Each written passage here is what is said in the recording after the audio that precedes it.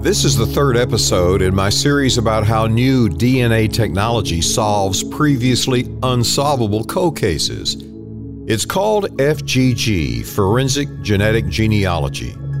Hello, I'm investigative reporter Robert Riggs, taking you inside the crime scene tape into how the first ever use of forensic genetic genealogy in Dallas County, Texas, caught a serial rapist responsible for upwards of 50 victims. The investigation by the Office of District Attorney John Creuzot was made possible by a Sexual Assault Kit Initiative federal grant known as SAKI. You will learn more about SAKI in this episode, and you will start to hear it frequently mentioned as cold cases are solved across the United States.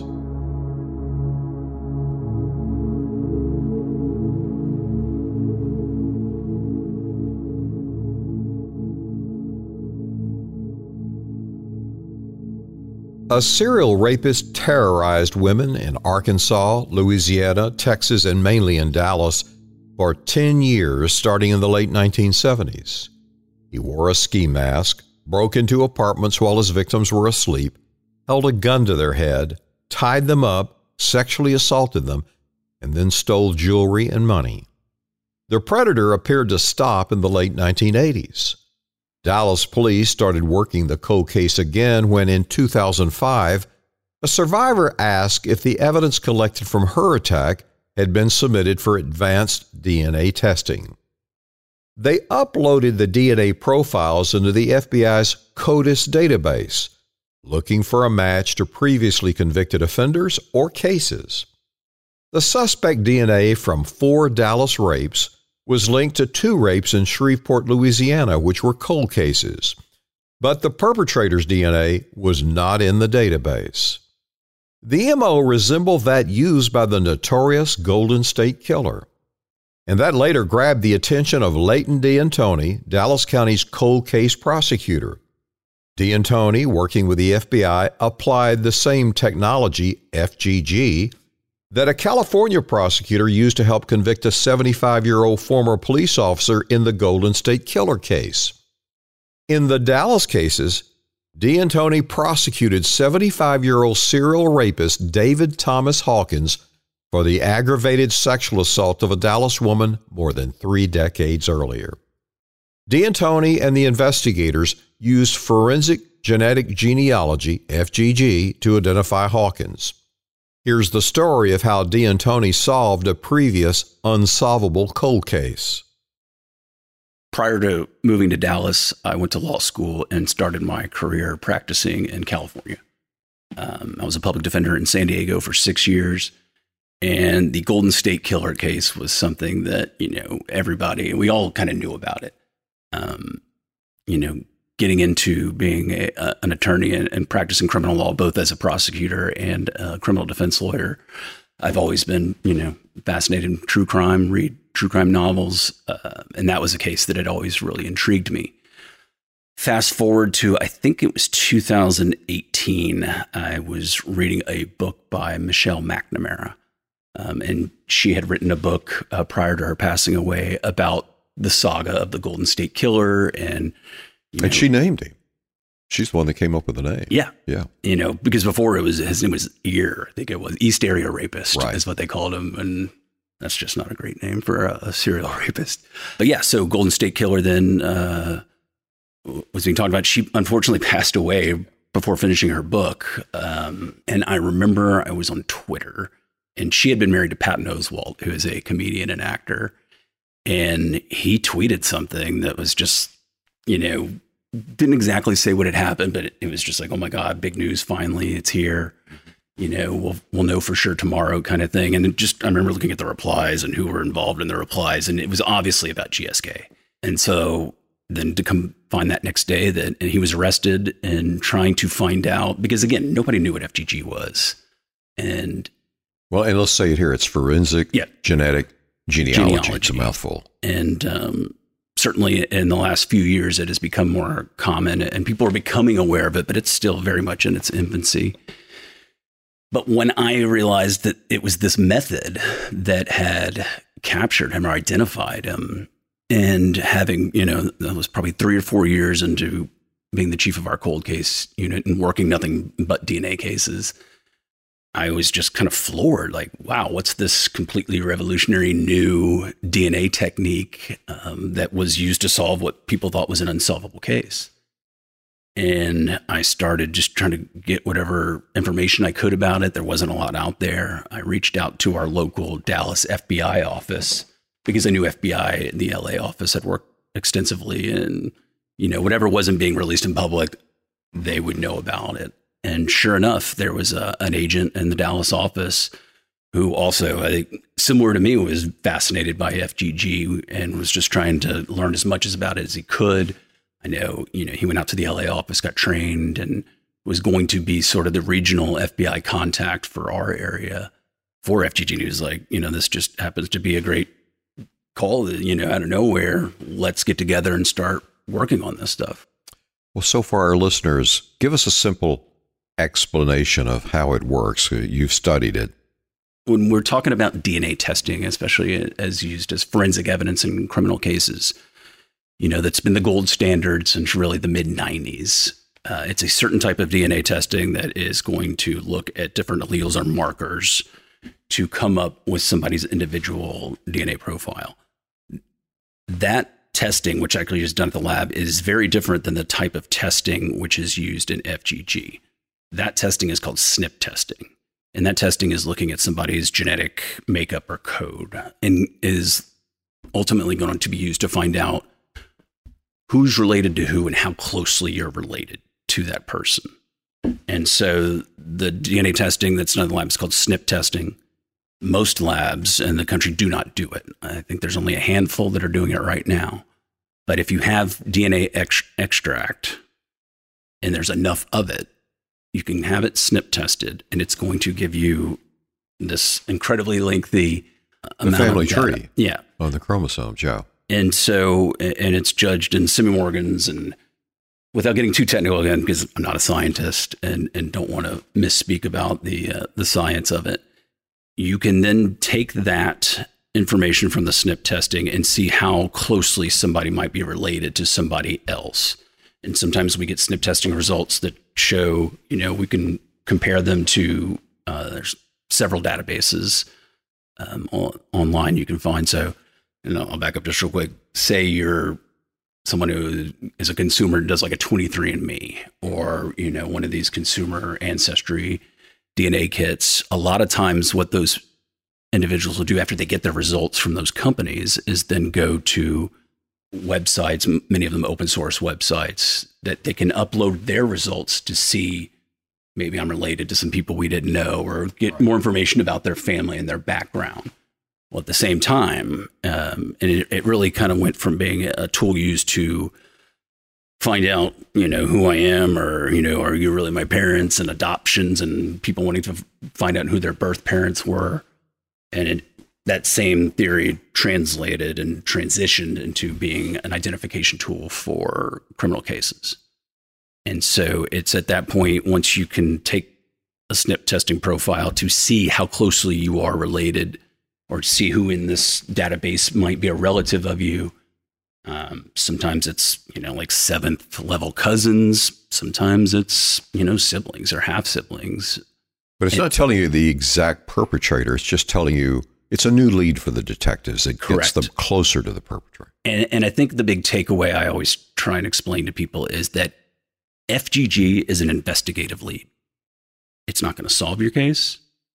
It's not going to be the evidence that I bring into court to identify a suspect, but it is going to be a tool used to help identify or get to that identification, because ultimately nothing changes in regards to the DNA evidence we present in court is still going to be that traditional STR DNA profile that we've been using for 25 years.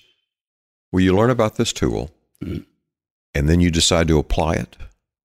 Yes. So, and again, I'm a very skeptical person, former public defender, prosecutor. I need someone to not just explain it to me, but prove it to me that this is something that I can rely on.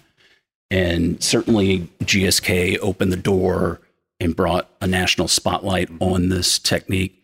But I needed to, have it explained to me. And that's what was so great about working with sort of the leaders, because the FBI was really leading the charge here nationally with the Department of Justice, and being educated on it, working with people who had used it before, and then just, the first case we worked on, which is a case that's still pending adjudication, was not, the first case we solved or adjudicated with FGG.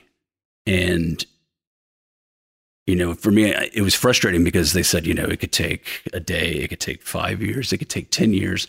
It's ultimately going to be dependent on what family members have uploaded their profiles to these sites and how close they are. But it does put you on the trail of a serial rapist that's evaded police for years. Walk me through this case. So with David Hawkins, it had been about, I'd say 9 months or to about a year after I had first started, educating myself, learning about FGG, working with FBI. We had a case that it was a murder case that we had, been using it on, and we were getting close. We had a large family identified, but several potential suspects, but just couldn't get over that hump. Well, it was the first or second week of March 2020. And this is right when COVID kind of just floored everybody. Mm-hmm. And it was the first week our office shut down, just like everybody else. We're all shut down. We're all work from home. Courts are closed. My trial docket is cleared out. And, certainly up until that time, 85% of my work day is either I'm in trial or I'm preparing for trial. And all of a sudden that's gone. And while it created a backlog and a difficulty in our trial schedule, it really afforded an opportunity to start working heavily more on the investigative side of our cases. And I love that. I wish I had more time to do that, but certainly the trial work is the priority. And having all of a sudden all this time where I could really get into learning more about the FGG, working with my team on the investigative side of cases. We had several cases that we've been working that I thought this could be applicable to. I get an email from a woman, and she's like, I heard your name, and I think she had gotten it from a victim advocate at the Dallas Police Department who she had worked with for several years. I hear you work cold cases, especially ones that are, sexual assault related, sexual assault homicides. And then she just kind of told me her story. And she was one of the victims of David Hawkins.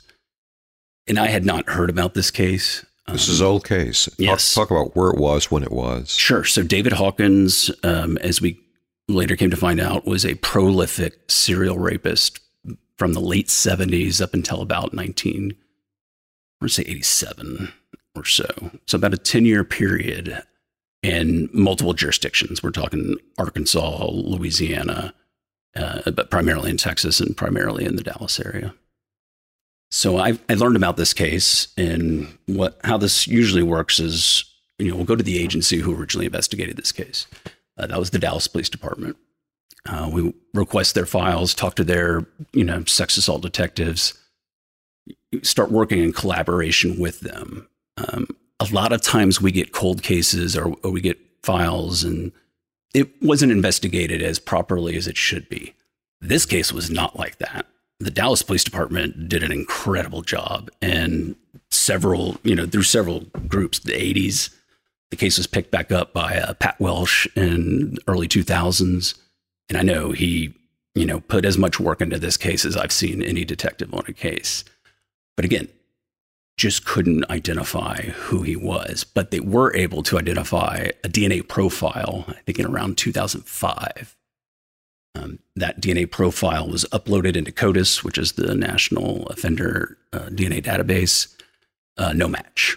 And that means that our suspect just hasn't been convicted of a felony, or as I've also come to find, was convicted of a felony, but didn't have their DNA taken like they should have. Ah. So what was his modus operandi? It was, going back to GSK, it was very GSK-like. And I think that was another thing that kind of drew me to it. I was like, this sounds very familiar, but he would break into young, single women's apartments, wearing a ski mask, gloves, always had a gun, and, would violently tie them up and rape them. And so No homicides, though, behind it. Nothing that we could prove. And as I'll talk about later when we actually had to sit down with him after the case was over. That's something he always said. And he said, you'll never find any evidence of it. We never had any cases that we thought might have been him. Now, I did speak with some law enforcement in the Shreveport area in Louisiana who felt he maybe could have been linked to it, but there was no DNA evidence and they never charged him. In my experience, and certainly going back in time when I'm knowing some of the original profilers at the FBI, like Roy Hazelwood, it seemed that the serial rapists many of them were on a path to murder. And that's typically what we see. And that's a big part of what my team, our goal is really to identify these serial rapists and serial killers. And as we've come to find, and doing this for the last 8 years, these aren't people who are just doing it one time. And there is an escalation pattern. And so, a big focus at the Sackey grant that funds our team here at the Dallas DA's office is trying to identify them. I mean, obviously, someone being raped in any fashion is a horrible thing. But to be able to identify these offenders at that point before they escalate or, continue to, whether it's continue to rape or continue to escalate into a homicide and other things, these aren't just people who are doing a single crime. And explain about this Sackey grants. Sure. So Sackey is it's a National Department of Justice BJA grant that started in 2015. And really the goal was to get funding to not only test all these untested rape kits nationwide, but then to actually be able to see successful prosecutions through. So Sackey is Sexual Assault Initiative. Sexual Assault Kit Initiative, sorry. It's the Sexual Assault Kit Initiative. Started in 2015. The Dallas County DA's office was the original grantee in the program, and we're still in the program. Do you have a sense of what happened that so many departments had these things sitting in evidence room and never been tested? I do. I think there was a very different mentality in law enforcement 15, 20, 30 years ago in regards to sexual assault cases that primarily because of who these victims were, the cases were probably not given due attention. And here's the deal. Serial rapists, they're smart. They certainly do identify and target, the most vulnerable members of our societies. So that's prostitutes, drug addicts, mental health issues, really seem to be, and the cases that we're seeing, the reason why the kits are not tested is maybe because agencies had issues with the credibility of their victim. And what we've learned is that, and I always tell the story of one of my first cases, big serial cases I tried. One of my victims had been convicted of capital murder. And I brought her back from TDC to testify. And, you explained to the jury, what she did and that she's in prison for and going to be in prison for the rest of her life and paying her debt to society doesn't change at all what happened when this other guy years before, violently raped her at knife point. And when you talk about them preying on the vulnerable, I always used to tell my teenage daughter, sweetheart, bad things happen between 12 and 8 a.m. Sure. And that's when, 90% of these cases are probably occurring. And yes, do we have survivors who were out drinking, doing drugs? Yeah. And we've had cases where they blacked out. And that presents difficulty, I think, not just to law enforcement, and I think prosecutors. And so that mixed with the cost, DNA, especially in the 90s and, the first kind of 10 and 15 years, is expensive. And so law enforcement agencies don't always have a big budget to pay for that testing. And so you mix that with the cases that they thought were maybe difficult or they didn't want to investigate fully, you get a rape kit backlog. And that's what we were really looking at in 2015. Just in Dallas, the Dallas Police Department, we had around 4,500 untested kits. All right, we're going to pause a moment. When we come back, we're going to pick up the story of the FGG and how you're using the family tree to find the perpetrator.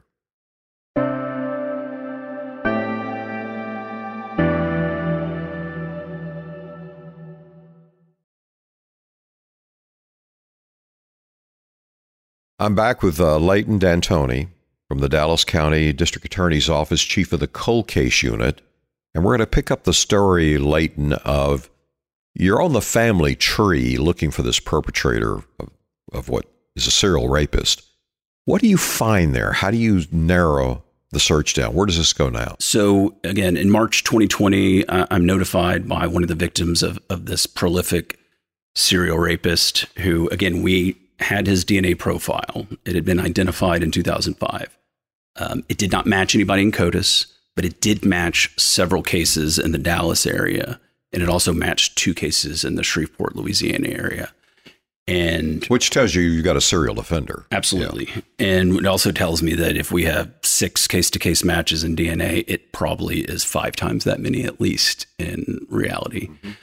Now, the type of case that is really perfect for FGG is this type of case. We have a DNA profile. It's an unknown person. We're not able to match it to anybody in CODIS. So this is really where FGG comes in, is we then go to our local crime lab, SWIFT's, and that stands for the Southwestern Institute of Forensic Technology, but it's the Dallas County Crime Lab. And I met with their biological unit and the folks that run the DNA over there and asked them, number one, do we have DNA extract from that original evidence where we got the profile? And that's important because the labs that do the SNP testing for FGG are going to require a certain amount of extract to be left. So we call that a quant. So we ask for the quant. They have to do, their testing at SWIFT's to figure out what the quant is on the DNA evidence that we have. And I take that number to whichever lab is going to be doing the SNP testing, and they tell me whether or not that's enough. And luckily, in this case, we had enough DNA extract so we could send that DNA extract to the lab that's going to do the SNP testing. They do the SNP testing, and they're able to, spit out this genetic code that then is turned over to a genetic genealogist. And what their job is really to, again, compare that SNP testing result to the available open source SNP testing profiles that are online. GEDmatch is the largest one in the country. It's the one I think people are familiar with. There are others, and I won't get into, which ones we use on which cases, but I just kind of use GEDmatch as a reference. So they'll take that, put it into GEDmatch, and see if anybody is related. Sometimes you can get, I've seen, as in this Hawkins case, I think they were able to build a tree and identify him specifically as our suspect in 24 hours. Really? Which was, I'll never forget it. We got the SNP testing results, I think, late on a Thursday night. It may have been Friday morning. And so those were given to, when we were working with the FBI and Dallas Police Department. We knew who our genealogist was going to be. I think we got her that information on that Friday. And that next Saturday morning, I was at my son's baseball game, and I get a call from the FBI agent. And he said, we got him. And I said, you mean like we know the family, or, we're close? What are we going to do? We got to go surveil some people, maybe get some, what we call target tests, some family members. So he was like, oh no, it's definitely him. And he texted me the picture and information of the guy. And he was living in Keene, Texas, about an hour from here. And I couldn't believe how quickly we were able to identify him. And that just showed that he had several very close family members who had uploaded their DNA profile. And so the next step in the investigation is what? You've got this lead. So, and again, it's just an investigative lead. And I always tell people, or, prosecutors or law enforcement that we train on this, legally, this FGG has the same investigative lead significance as an anonymous tip. It's like if somebody called an anonymous tip hotline and said, hey, this is your guy. Yes. I can't go into court and be like, hey, I got this, random message from somebody who didn't give me their name that this is our guy. We're still going to need to use the same traditional STR DNA testing to confirm identity. There's different ways you can go about doing that. In this particular case, we were able to set up surveillance on his home. And the reason we wanted to do the surveillance on his home was because if we're going to get discarded trash or some type of evidence He needs to be the only male living there. You can have other males living there, but if you need to come up with a house like routine or pattern. Oh. So luckily in this case, though, he was the only male that lived there. He had a live-in girlfriend at the time, but we did not have any other males entering or exiting the house for a week. And it's at that point then we could start seeing if he discarded trash or, some way to be able to get a DNA, a piece of, evidence. I think in this case it was beer bottles, where we take those, run the DNA test. And again, our local crime lab did an amazing job in quickly turning that over. And within a couple of days of, I think, that trash, we had our confirmation. And then it doesn't even stop there. That then gives us probable cause once we arrest him for a search warrant to get what we call buccal swab. And that's where they take kind of a Q-tip into the cheek. And ultimately, that's the evidence I'm taking into court. Did that DNA profile from the cheek swab match the evidence from our case? Did you take the swab at his home or you bring him in? No. So he was arrested early one morning, and it was in August of, I think it was 2020. And as part of the arrest, we'll typically, you get an arrest warrant signed by a judge and at the same time a search warrant. Mm-hmm. Which gives you the right to take the yes sample. What was his reaction? It's interesting. I think, and like any serial offender who's gotten away with it for so long, it kind of reminds me of Dennis Rader when he was caught. It's just, what took you so long? Or I think they've probably played out in their minds thousands of times what it's going to be like when they get caught. And in this case, and they, raided his house at like 5 a.m. He was just like, his girlfriend was pretty shocked, but he... Well, even that, a serial rapist and he has a girlfriend. Oh, yeah. And I've prosecuted probably over 20 serial offenders at this point in my career. I mean, they all have wives, girlfriends who have no clue, just no clue, or they don't let on that they do. Mm-hmm. And that always shocks me. And then they always stay by them.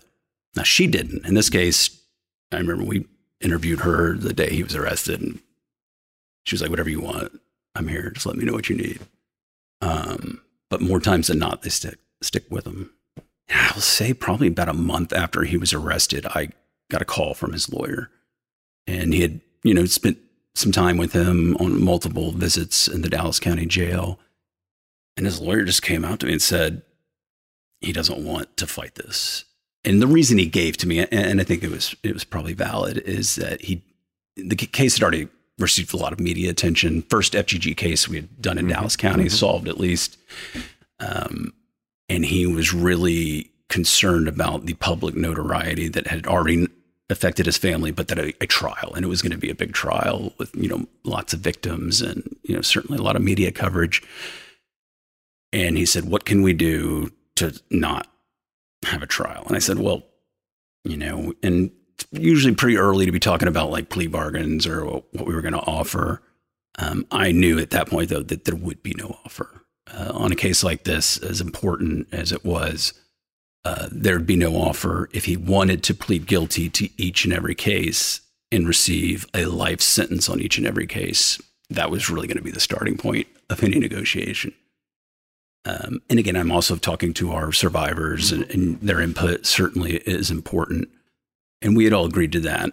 And then his lawyer said, well, what if I tell you that he is prepared to confess to not just the 4 cases you're going to be taking to grand jury on him, but upwards 30 to 50 cases. And that puts us in a bind sometimes, because we have to weigh what we believe. And the only acceptable outcome in my mind was life in prison. And why you can't get life without parole in aggravated sexual assault cases at his age and the severity of the cases. I knew any life sentence, he would be in prison for the rest of his life. That would be coming out in a pine box. Yes, the only acceptable outcome. So then, we have to think about it. Well, shoot, all these other cases, this could be, life-changing for so many other survivors that we don't even know about. I mean, we knew he was a prolific serial rapist. We knew he had lots of cases in Dallas. We were starting to put the pieces together. We were, kind of going on a background check on him and realized that he was a local branch manager for a very large food and beverage distributor that was based in Fort Worth. And his route was basically Shreveport and then just starting in Texas and going all the way to West Texas. So, Abilene, Wichita Falls, Amarillo, El Paso for a period of time. So was he committing rapes on the job or overnight? While he was traveling. While he's traveling. Yeah, at a minimum. We knew he had several. And so I went back to the 4 survivors on our 4 Dallas cases where we had DNA. And I told them, this is what he has told us. And, it's hard because ultimately it's the district attorney's office to decide a plea bargain. But again, in my cases, it's very heavily driven by either the survivors or in the homicide cases, the families. That is going to be the most important thing we consider. And when you have multiple victims, it can get hard because some may say one thing and some may say another. They all wanted the life sentence. I mean, we were all agreeing on that. But some of them felt, if we could bring closure to other women, maybe consider doing something less than life. And some said no, they wanted life. And ultimately, I called his attorney back and I said, no deal. It would be great. And I think it would certainly help your client and his soul to confess and get all this off his chest. But he's going to have to plead guilty to each and every case, and he's going to have to take a life sentence. And got a call the next day, said, okay, we're good. So then I draft up an agreement, and it's, what we kind of call we used to call it California free talk, but basically stating that he waives his right, obviously, to remain silent. His lawyer will be there, but he's agreeing to tell us everything, and everything he says can be used against him, not only in the 4 cases we had, but in any cases he confessed to. And then we scheduled in October of that year, multiple, I think it was 2 days session where he sat down with our FBI agent. We had the detective from the Dallas Police Department who was involved, and myself. And we debriefed him, for 2 days. And he confessed. He couldn't give us a number, but he said it was at least 30 and probably closer to 50 or 60 over that 10-year period between Arkansas, Louisiana, and Texas. Were you able to clear any cases? Did you get any specificity of an address or where? And so he definitely remembered addresses. And so with our 4 Dallas cases, they were all in the same kind of similar geographical area. And again, the MOs there were young single women living on their own in apartments. Along the delivery route?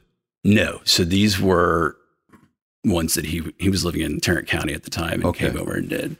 But most of his cases, he did say, were delivery routes. But this was, and here was the thing about Dallas in the 80s. There were multiple serial rapists who were hitting these very similar geographical areas. And there's an apartment complex called The Village. And, we've had several cases that we were like, this must all be the same guy. The MO's the same. And I think we've now linked 3 different serial rapists to cases just in that apartment complex and one surrounding it. So that became difficult and tried to say which ones were him or not. Certainly with the cases that had DNA, we knew which ones were him, but most of them didn't have DNA. Did he have a preferential type? I would say most of his victims were young white women in their early 20s with longer hair, athletic. What he would do when he was on the road is he said he would park his car a few blocks away from where he was going and then dress up like he was jogging, like had a jogging outfit on. And that's how he would case and do surveillance on areas, identify somebody that he wanted to sexually assault, and then break into their apartment. Would he return usually at night? Yes. Under the cover of darkness? Yeah. And he would sometimes jog at night. And he told us he sometimes repeated. He had same victims. We're not able to identify most of these because they were out of Dallas. Like I can only, work the cases in Dallas, but we certainly, let those law enforcement agencies in those different cities know about these cases. But I think the fact that he was receiving 4 life sentences here and the fact there was no DNA on those other cases, they probably weren't ever going to be prosecutable. But, we certainly did everything we could. You must have been stunned when he said 40 to 50, or is this typical? I wasn't surprised that someone, a serial rapist had that many cases. I was surprised that he got away with it for so long. Was it forcible entry? Yes. And so I mean, sometimes it was it was a sliding door that was left unlocked, but sometimes he wore gloves. He would break the window and, undo a lock or a latch.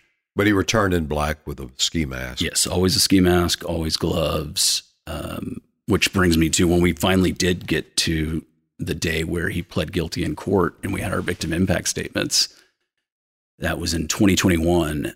Again, the courts were just starting to open back up because of COVID. Everyone's in mask. And that initial victim who had contacted me about this case, but she went to the judge that was presiding over the case was Judge Snipes. And, she said before she gave her victim impact statement, because everyone's in masks, she said, "Judge, can you please ask Mr. Hawkins to take his mask down? Because I still don't know 35 years later what he looks like. And I've never seen his face before." It was just a very powerful moment, with the times of COVID and the mask. And, she had waited that long and then she tore into him like I've never seen anybody before. You deal with the victims and you see this over and over. Give us a sense of the impact it has on the rest of their life. I mean, it's life shattering.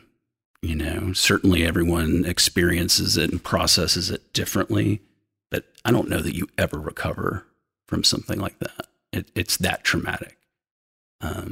We hope to give just a very small piece of their life back to them with, resolution.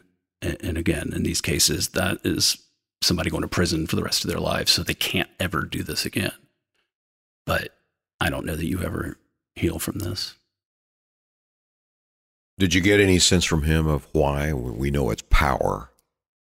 So when we had our debrief with him, he gave us this whole story that he was possessed by a demon, and I've heard it all, but I think some people are just born and wired that way.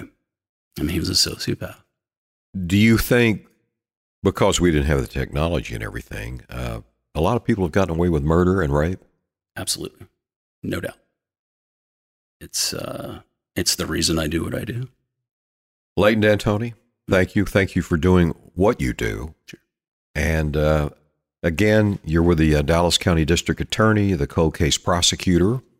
And if someone like the woman that called you needs to get in contact with you, what's the best way to do that?